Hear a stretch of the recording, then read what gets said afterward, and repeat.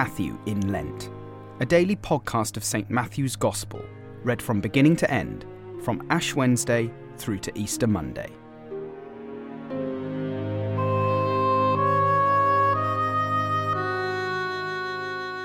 Matthew chapter 12, verses 38 to 50.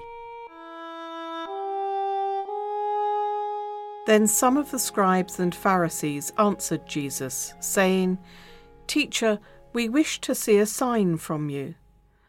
But he answered them, "An evil and adulterous generation seeks for a sign, but no sign will be given to it, except the sign of the prophet Jonah.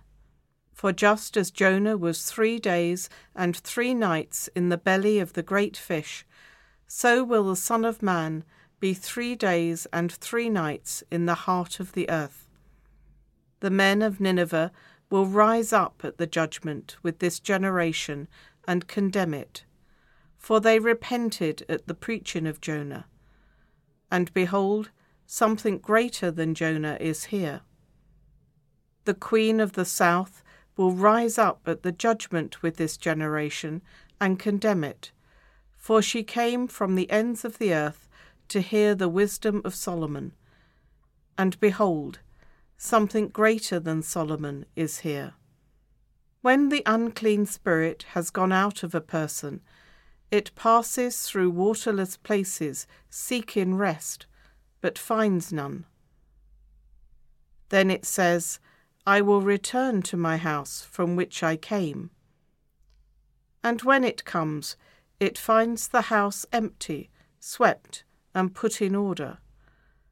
Then it goes and brings with it 7 other spirits, more evil than itself, and they enter and dwell there. And the last state of that person is worse than the first. So also will it be with this evil generation." While he was still speaking to the people, behold, his mother and his brothers stood outside, asking to speak to him. But he replied to the man who told him, "Who is my mother, and who are my brothers?" And stretching out his hand towards his disciples, he said, "Here are my mother and my brothers. For whoever does the will of my Father in heaven is my brother and sister and mother."